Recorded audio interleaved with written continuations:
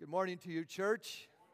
Good morning to those of you worshiping online today. We are just thrilled to have all of you with us today. You know, in certain parts of the ancient Middle East where populations were spread out, societies were not well organized, and judicial systems were far and few between. People kept the law and order by a rather aggressive form of tribal crime and punishment. For example, if somebody in your family lost his or her life at the hands of another person, your family would call a meeting. You'd discuss the situation and then appoint somebody who became known as the blood avenger.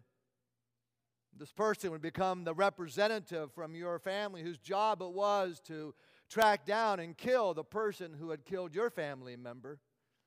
A celebration would ensue. Justice had been done.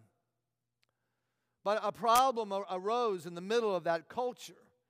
There was no provision for accidental homicides, for unintentional deaths. And in the ancient Near East, and even still today, accidental killing can lead to family vendettas. A true story. Not long ago, an Israeli man spoke to a Muslim woman. It was in broad daylight in the street, but when he spoke to her, she was unaccompanied by her male relatives who were nearby, but not in her immediate presence. Her relatives took this as an affront on her family honor. Now, this would not be an issue for us, but under Muslim law, you do not do that. The family kidnapped this young Israeli man. They chained him to the bumper of their car, and they drove him through the streets of Jerusalem. He almost died. He was in the hospital for months. And when he got out, do you know what his family did? They sought out a blood vendetta against this Muslim family. And this can go on and on. Well, in the Old Testament books of Deuteronomy and Numbers and Joshua, we see God step into this situation. He addresses the problem by establishing what were called cities of refuge.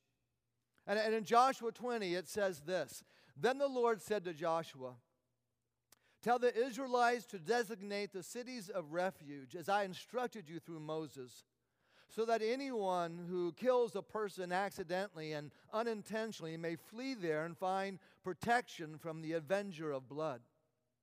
And when they flee to one of these cities, they are to stand in the entrance of the city gate and state their case before the elders of that city. And then the elders are to admit the fugitive into their city and provide a place to live among them. And if the avenger of blood comes in pursuit, the elders must not surrender the fugitive, because the fugitive killed their neighbor unintentionally and without malice aforethought." Of course, if you might be familiar with this if you've been to law school. We see some of the roots of our legal system even in the Old Testament. You see, if there's an accidental killing, as terrible as that is, there is not going to be vengeance visited generation upon generation. Justice will be done. The rule of law will be established. There will be trials. There will be witnesses. Shedding innocent blood, the Bible says, defiles the land. And so God gave to the tribe of Levi, which was the priestly tribe that was given responsibility for the spiritual and worship life of the community, 48 cities to live in. And of those 48, 6 of them were to be these cities of refuge. And they were spread out over the land for easy access. They had paths going their way, roads and signposts pointing to the city of refuge. And if a person committed an unintentional homicide, he or she would take off running. And if the offender got to the city of refuge before the blood avenger tracked them down, they were safe inside the gates. And after a time, a fair trial would be held. And if the person were innocent, he or she would live in the city of refuge until the death of the high priest and then be able to go home. But of course, if the person were guilty, the blood avenger would do his thing. But look what God does in the middle of this situation. He provided a place to run to, a shelter, a hiding place until a fair trial could be had. And look what God names these, cities of refuge. You see, the idea for these hiding places, these shelters, flows out of the very heart and character of God to provide safety and refuge to people who are feeling oppressed or hunted down. It is in the heart of God to provide safety and refuge to people who find themselves running fast but wearing down. It is the heart of God to provide safety and refuge for people who are hearing footsteps and who desperately need a hiding place. Over and over again in the Old Testament, we find God compared to a place of refuge. Now, the psalmist used by far more than any other book of the Bible, some 43 times, the psalmist uses that city of refuge, that shelter, in which God is compared to this place of refuge from the harsh forces or the realities that are pressing in upon you and wearing you down. And oftentimes this refuge is compared to something that is strong, something that is solid, something that is immovable, like a rock or a fortress. But in the book of Ruth, and 4 times in the Psalms, this refuge is compared to the wings of a mother bird protecting her young. In fact, when David was on the run from King Saul and he was hiding out in a cave in the wilderness, he wrote these words from Psalm 57, "Have mercy on me, my God, have mercy on me, for I take refuge. I take refuge in the shadow of your wings until the disaster has passed." Now, most of you folks here are your city folks, and you've never had chickens that you had to take care of, so I want to show you just exactly how this looks like.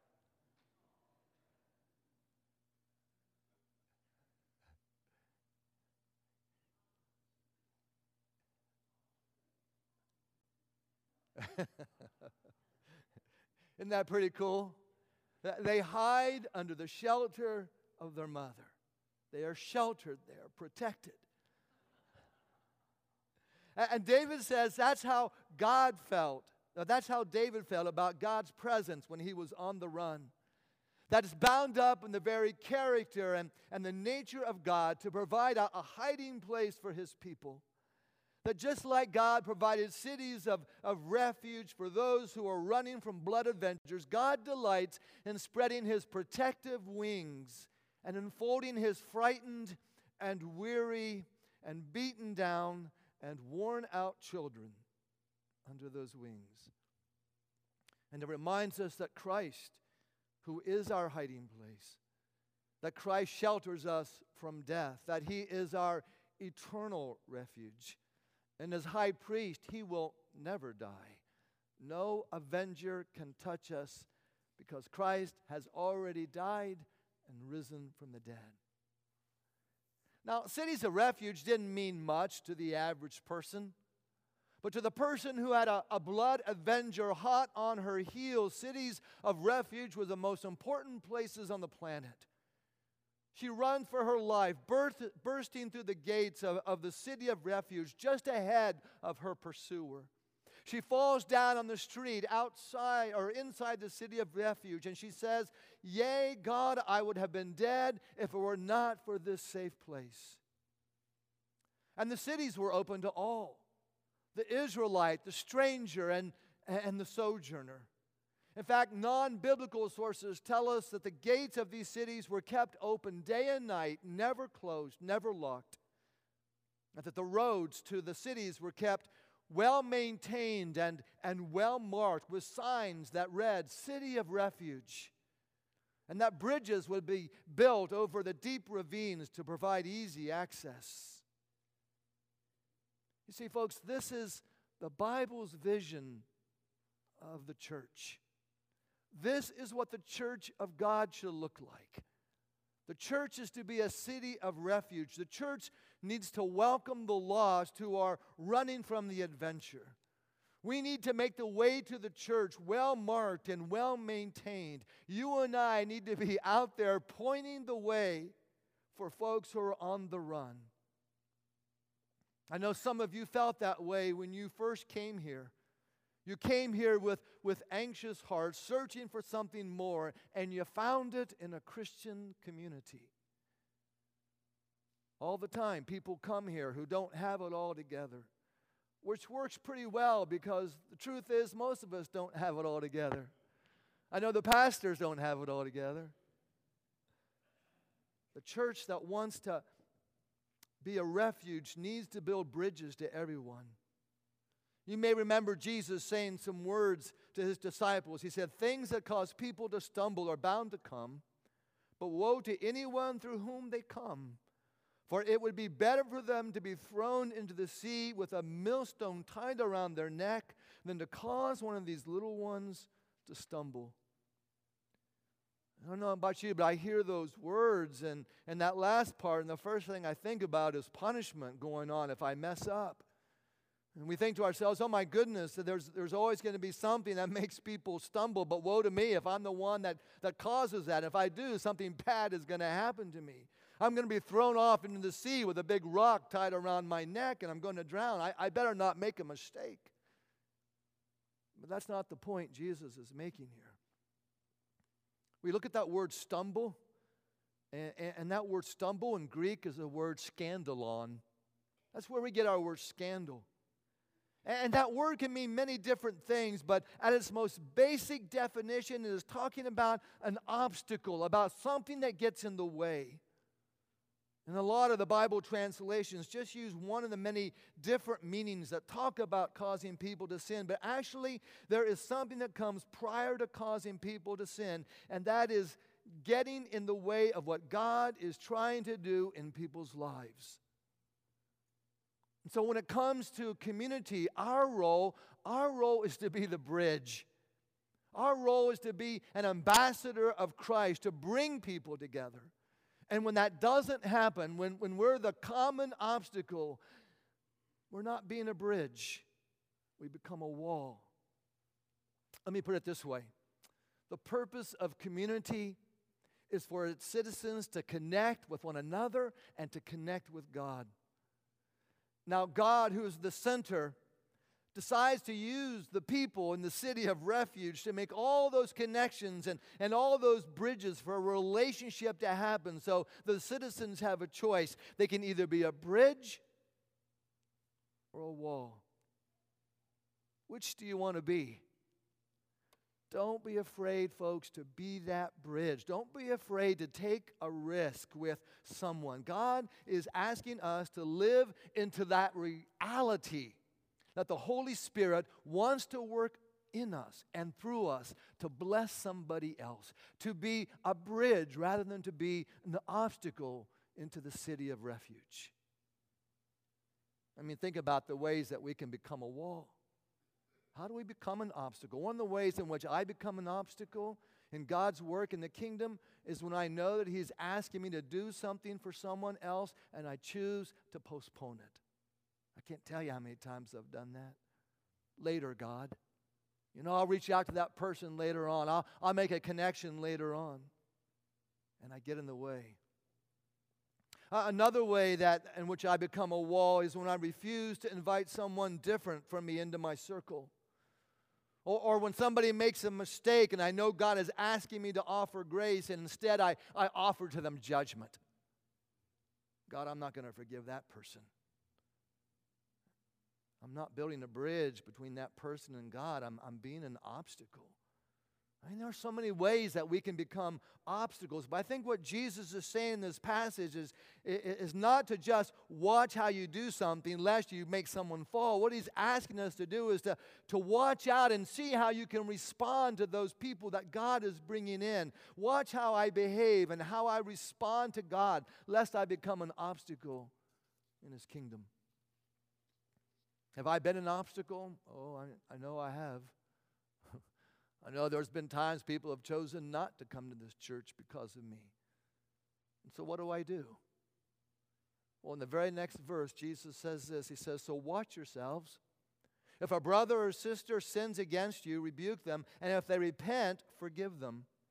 And even if they sin against you 7 times in a day and 7 times come back to you saying, I repent, you must forgive them. You see, when we're a part of a community, when we're part of the city of refuge, the one thing that we know will happen is that people will hurt each other. I mean, that's a given, because we all show up here broken, all of us.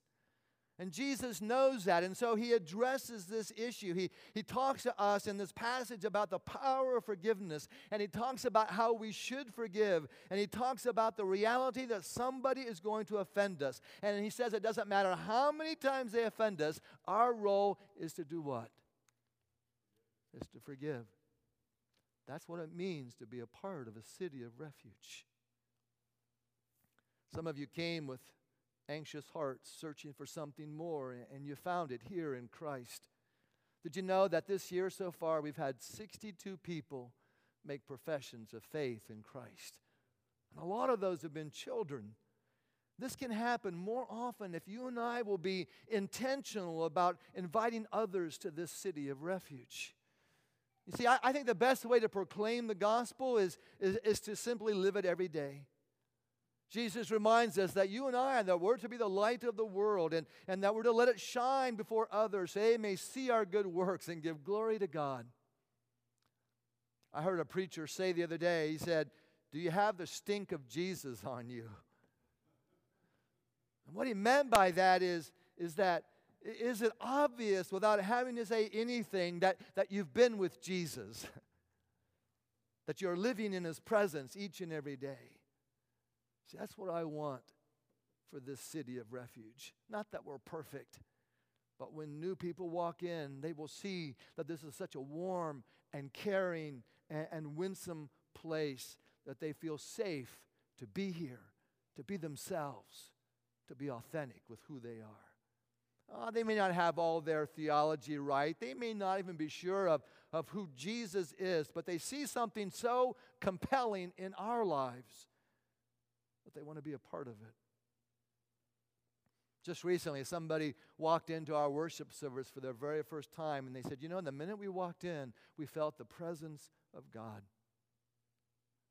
Several Sundays ago, one of our children, an 8-year-old, came to worship with her mom, and while we were singing, she said, "I felt the presence of God." She said it felt like somebody was holding her, hugging her, and at that moment, she said, all of her fears and all of her worries just fell away. I mean, how cool is that even our children are experiencing the presence of God in this place? And that's what should happen every single Sunday. But not only do we need to live our faith, we also need to proclaim it. In Colossians chapter 4, verse 5, the Apostle Paul says, "Make the most of your chances to tell others the good news." Now, I think the most compelling method of faith sharing is to simply share with people what God has done in your life. What was it like before, and what's your life like now? For me, I share with people how before Christ my life had no meaning and no purpose, and how in Christ I found the reason for living. And that was the change for me. In John's gospel, we have this great example of this man born blind, and he encounters Jesus and he's healed. And the religious leaders began to interrogate him. They want him to denounce Jesus and to call him a fraud.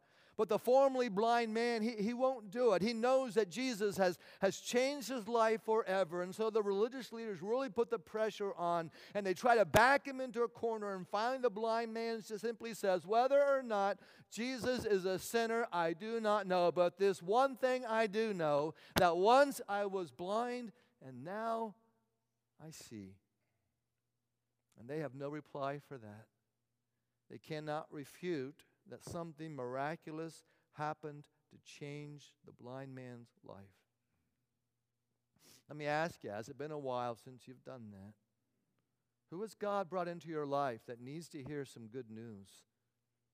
How about your children or your spouse, someone that you love? Who are those folks who can't live another day without some good news?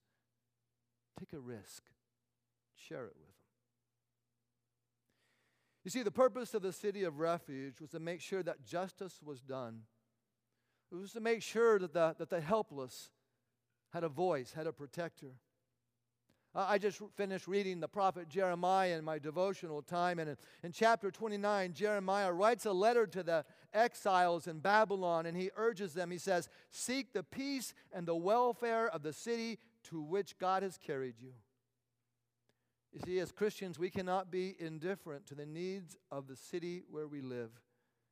To be a city of refuge, we must be a force for justice. That's why this church does all of our outreach programs, things like Whiz Kids and the food pantry and counseling and Sunday serve days and the jail ministry and Project 5000 and Habitat for Humanity and Appalachian Service Project. Last week, as you saw in the video, we hosted 3 displaced families in our hospitality house, and we showered them with some love. And folks, it is your giving of time and talent and treasure that enables us to do this. This year you gave almost $250,000. We have more than 470 of our members who are regularly serving in our outreach projects. That is absolutely amazing. At the heart of this city is Christ. Psalm 118 reminds us it is better to take refuge in the Lord than to trust in humans. You see, the church stands between the accused and the accuser. And in Christ alone is found our salvation and rest for the weak, the broken, and the sick. His grace is sufficient. So who needs a refuge? Oppressed people do. Troubled people do. Tired people, weary people do. Grieving people do. Worried people do. Broken-hearted people do. I do. The first move is yours. It's a big one and it's a hard one. It goes against the grain of many of us who like to consider ourselves independent and self-sufficient. It's a move from independence to dependence. And maybe for some of us today, it's time that you called out and admitted that something is chasing you down and wearing you out. And it's admitting that unless you find a city of refuge, unless you find some wings to crawl under, that you're done. You're finished. You can't take another step. And you have to be willing to admit, God, I can't outrun this one. My only hope is a city of refuge. For some of us today, it's time that we pour out our hearts to God. It's time that you tell Him about the footsteps that you are hearing behind you, the opposition that you are feeling, the pressure that you are facing, the burden that you are carrying that is tearing you apart. Some of us today are in extreme distress. And Scripture would advise you to orient your whole life, your schedule, your relationships, your activities around refuge time. You know, Jesus did that. Jesus took time to be with His friends, to go to a safe place, and to huddle under the wings of God's love. And the Bible teaches us that there is this ultimate city of refuge, and it's called heaven. And that those of us who have trusted Christ and have been adopted into His family will enter that final city of refuge the moment that we draw our final breath. No more fear, no more oppression, no more injustice, no more running. And its doors are never locked, and its gates are always open. And Christ stands at the gate, and He says, "Come, you are welcome." Let's pray.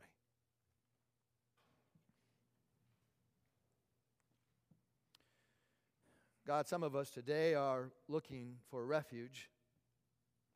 We have been on the run far too long, and we're worn out and tired, and we can't do it anymore. Oh God, help us to say yes to you, to hear your words of welcome.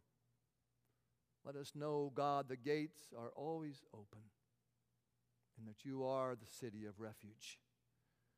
God, for the rest of us, we We need to be a part of that city, that community that welcomes, that builds bridges instead of putting up obstacles. Help us to do that, God, in the way that we live our lives and the words that we proclaim. Help this church, oh God, to be the city of refuge that you desire. Amen.